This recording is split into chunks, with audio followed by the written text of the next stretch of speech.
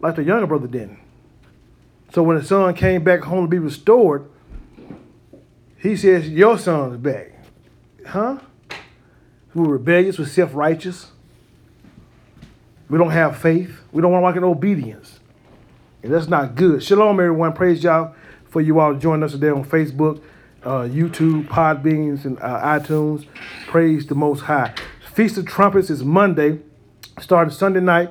For you all who haven't already observed it, we have some people who have already observed it.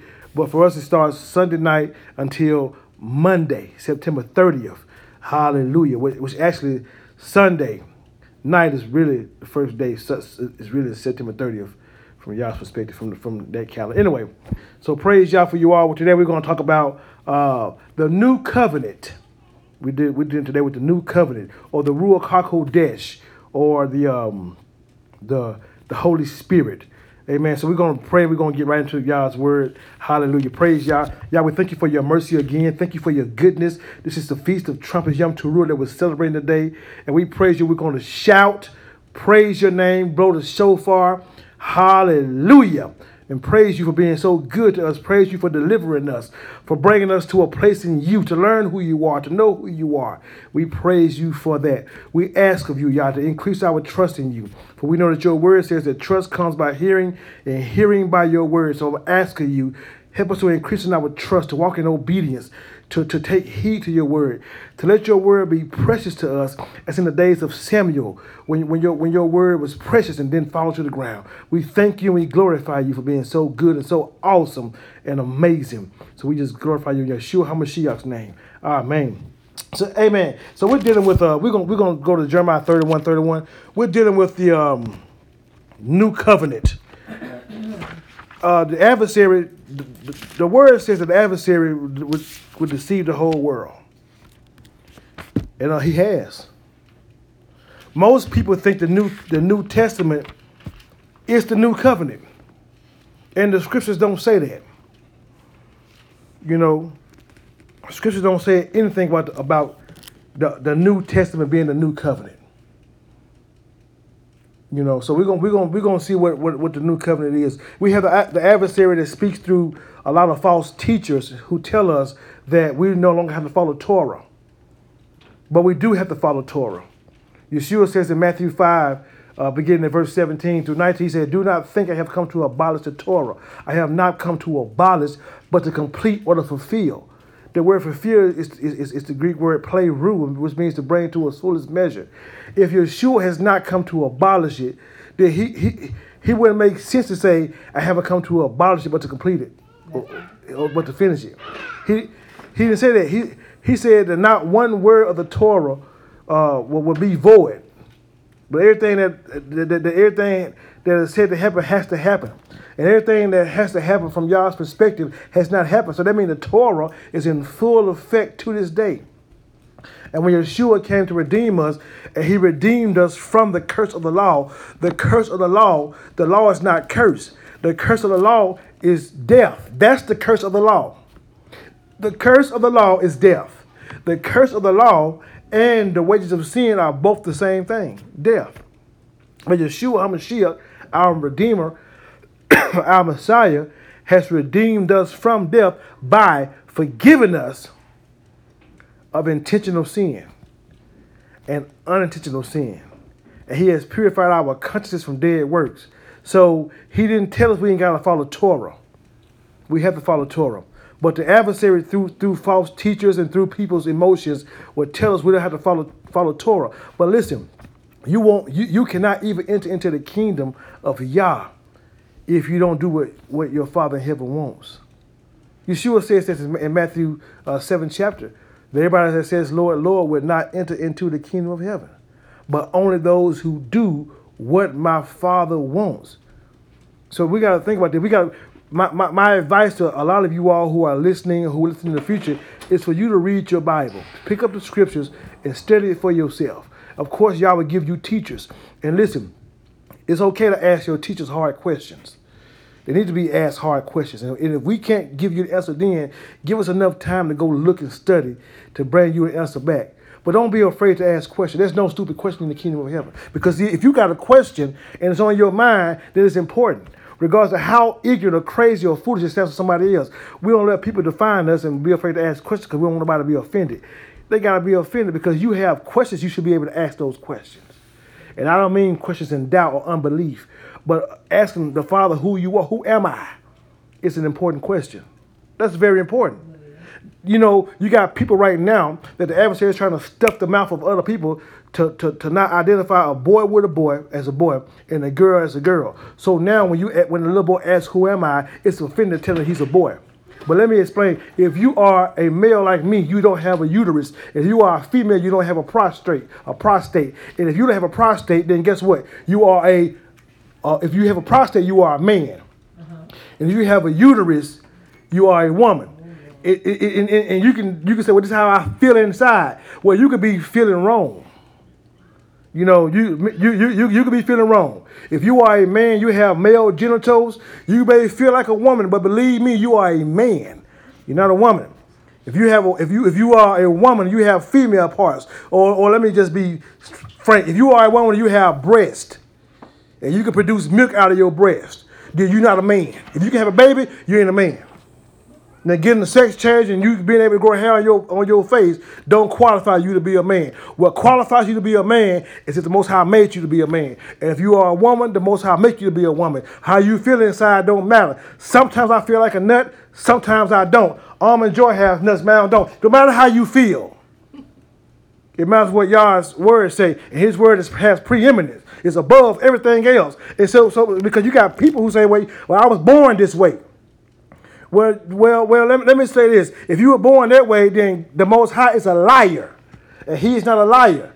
He is not a man that he should lie. He don't tell lies. You know, if he says that a man should not lay with a man, act like with a woman, then he means that. So he would not make you to be something he don't want you to be and then judge you for being what he called you to be. That's unjust. And he's a just God. He's righteous and holy. And he's the magnificent Most High. So he wouldn't put you in that kind of situation. The word says he don't tempt man with evil. And he cannot be tempted. So you can't go on how you feel. The adversary wants to deceive you and cause you to go astray. And listen, the adversary is trying to deceive the whole world.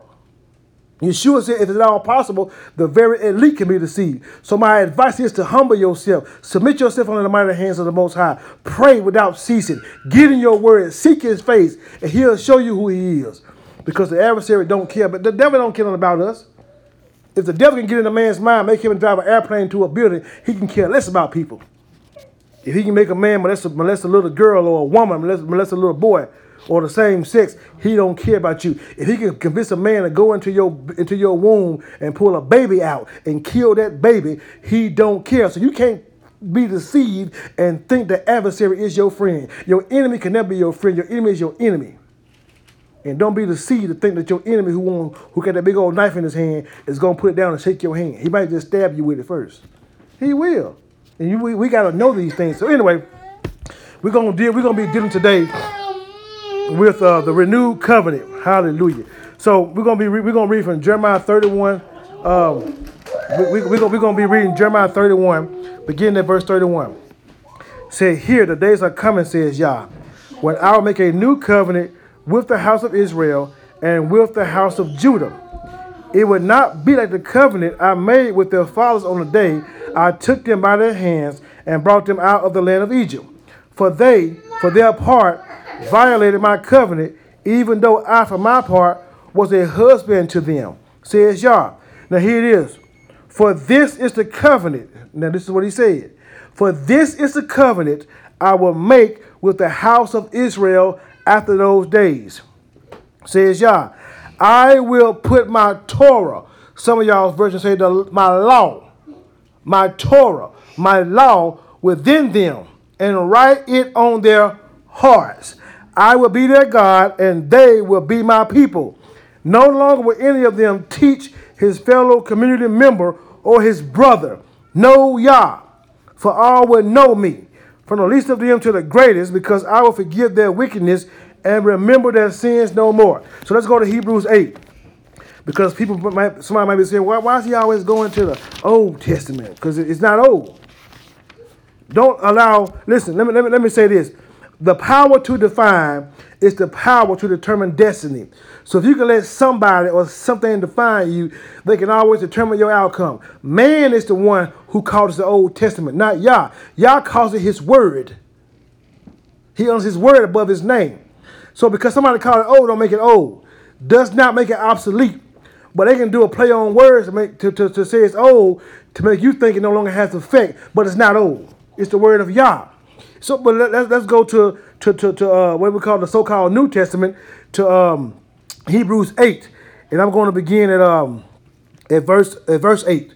Hebrews 8:8 says this: For God does find fault with the people when He says, "See, the days are coming," says Yah, "when I will establish over the house of Israel and over the house of Judah a covenant. It would not be like the covenant which I made with their fathers on the day when I took them by their hand and led them forth out of the land of Egypt, because they, for their part, did not remain faithful to my covenant. So I, for my part, stopped concerning myself with them, says Yah. For this is the covenant which I will make with the house of Israel after those days, says Yah." This is the covenant. "I will put my Torah on in their minds and write it on their hearts." Now that word mind, whenever you look in the scriptures and you see the word mind, it also is referring to the heart, levav, when your heart and your mind come into agreement. Your mind is your heart. Your heart is the place where you think. For example, people always want to say, well, God knows my heart. And they say this out of trying to justify themselves for sinning. They do something wrong with God knows my heart. Well, yeah, he knows your heart. He says your heart, your mind is desperately wicked, more than it's sick. Your heart can lead you astray because your heart can speak to you. Your mind can speak if you are married and tell you to go commit adultery. Your heart can speak and tip you to steal. Your heart can speak and tell you to lie. You should know your heart. You shouldn't put no confidence in yourself. The word says put no confidence in your own nature, in your own self. So, but anyway, it says that I will put my Torah in their minds and write it on their hearts. I will be their Elohim, their God, and they will be my people. None of them will teach his fellow citizens or his brothers, saying, "Know Yah," for all will know me, from the least of them to the greatest, because I will be merciful toward their wickedness and remember their sins no more. So we understand that the covenant, the renewed covenant that Yah is giving us is him putting his word on our hearts and him bringing us, him reaching out to us, causing us to come into relationship with him. That's the new covenant. Now, what is the seal of this new covenant? Well, the Ruach HaKodesh is the Hebrew word. The English word is the Holy Spirit. Now, the Holy Spirit is not here like we think in some of our churches to make us speak in tongues, like we think tongues are. You have so many people who don't read the scriptures, so they think that when they have the Holy Spirit, they're going and they think that doing that is saying they have the Holy Spirit, but that's not what the scriptures say. For example, I used to work for the school system in 2001, and I had a guy that worked with me, and this guy was a homosexual. He was gay, and so he would speak in tongues. He'd be at work, but he was a homosexual. Now, according to the scripture, he can't had the Holy Spirit, because the Holy Spirit, the Ruach HaKodesh, convicts the world of sin, and it leads and guides us into all truth. Now, what is sin? Sin is violation of the Torah, according to 1 John 3. And what is truth? The truth is Yah's word. So the Holy Spirit convicts us so that we will not violate Yah's word, and it leads us into his word to learn his character, who he is. Now, in his word in Leviticus 18 and 19, it says that a man should not lay with a man as with a woman. So if you have the Ruach HaKodesh and you are a homosexual and you're not convicted by the spirit of that word, then you may not have the Holy Spirit. because I'm not being judgmental. I'm not trying to be harsh, but I have to tell the truth because we cannot continue to dwell in sin. People do not have the clear understanding of sin. When you read Numbers 15, because listen, the adversary can tell us well we ain't got to follow Torah, and once you receive what he says and you believe that, then the Torah becomes obsolete and it has no effect in your life. But if you reject what the adversary says and you have an understanding that we are to follow Torah, then you know that Numbers 15 it talks about sin. And it splits it up. It says if a man sins inadvertently, by mistake, and he comes to the knowledge of that sin, then he's to give a sacrifice and Yah will forgive him. Because he done it out of ignorance. So that's one type of sin, is sinning out of ignorance, sinning by mistake, doing something that you don't know is better, that you don't know is wrong. Now, mistake, listen, adultery, stealing, not honoring the Sabbath, eating unclean foods, those are not mistakes. Those are things you have to think about before you do. So those are what we call intentional sin. And Yah speaks about that in Numbers 15. When he talks about intentional sin, he said that your guilt is upon you. You'll be judged by that. And he gave the example of a man gathering sticks on the Sabbath. And he was found gathering sticks. They take him to Moshe. Moses prays to the Most High. The Most High says to stone him. And then he tells Moses to make a tzitzit and put a thread of blue in it. And the tzitzits are for Israel to remember throughout their generations, and they remember the commands of Yah. So, and that's sinning intentionally. So it's two kinds of sin. So if you are sinning on purpose and you know that you should not be doing this, you may want to check yourself because you may not have the Ruach HaKodesh. You may not be in this new covenant as you say. Going to church, whether you want to, whether you want to call yourself a Sunday Christian or not, that don't mean anything. Going to church don't make you saved. Honoring the Sabbath, coming here and listening to me, does not make you born again. It's your faith in the Messiah. It's your denying your own self-interest. It's you saying no to you. Submitting yourself to the will of Yah, to Shuvah, turning from your sins and turning back to Him and following His ways and getting rid of your emotions and how you feel. And many people do not want to do that. It's kind of tough for people to say no to themselves. It's easy for a person to say yes to themselves, and that's not so good. So, we're going to deal today with saying no to you and following this new covenant, having the seal of Yah on you so that you can really have power, so you can really walk in truth, so you can really walk in strength. Many of us, we need to grow up because, listen, there's a lot of you who have questions, and you're asking questions, but you're not getting good answers. There's a lot of you who won't ask questions, but the Ruach HaKodesh will convict you, will lead you and guide you into all truth, and will help you go forward. Now, we're gonna get ready to celebrate Yom Teruah, so I'm gonna go to this book, and then we're gonna get ready to end. This is gonna be a short one today, but listen to this, Acts 2. When you go to Acts 2, and you see Simon Peter and the other disciples, right? The other Talmudim. On the festival of Shavuot arrived, and all the believers gathered together in one place. Suddenly there came a sound from the sky like the roar of a violent wind, and it filled the whole house where they were sitting. Then they saw what looked like tongues of fire, which separated and came to rest on each one of them. They were all filled with the Ruach HaKodesh and began to talk in different languages as the Spirit enabled them to speak. Now there were staying in Jerusalem religious Jews from under every nation under the heaven. And when they all heard this sound, a crowd gathered. They were confused because, why was they confused? Not because they was going, that's not why they were confused. They were confused because each one heard the believer speaking in his own language. Totally amazed, they asked, how is this possible? Aren't all these people who are speaking from the Galilee? How is it that we hear them speaking in our native languages? We are Parthians, Medes, Elamites, residents of Mesopotamia, Yehuda, Cappadocia, Pontus, Asia, Phrygia, Pamphylia, Egypt, the parts of Libya near Cyrene, and Libya in Africa? Yes. Okay, I just want to just push. Okay. Yeah. Cyrene, visitors from Rome, Jews by birth, and proselytes, Jews from Crete and from Arabia. How is it that we hear them speaking in our own languages about the great things that Yah has done? Amazed and confused, they went on to asking each other, what can this mean? But others made fun of them and said, they've just had too much wine. They drunk. Then Kepha stood up with the 11 and raised his voice to address them. You Judeans, and all of you stand here in Jerusalem, let me tell you what this means.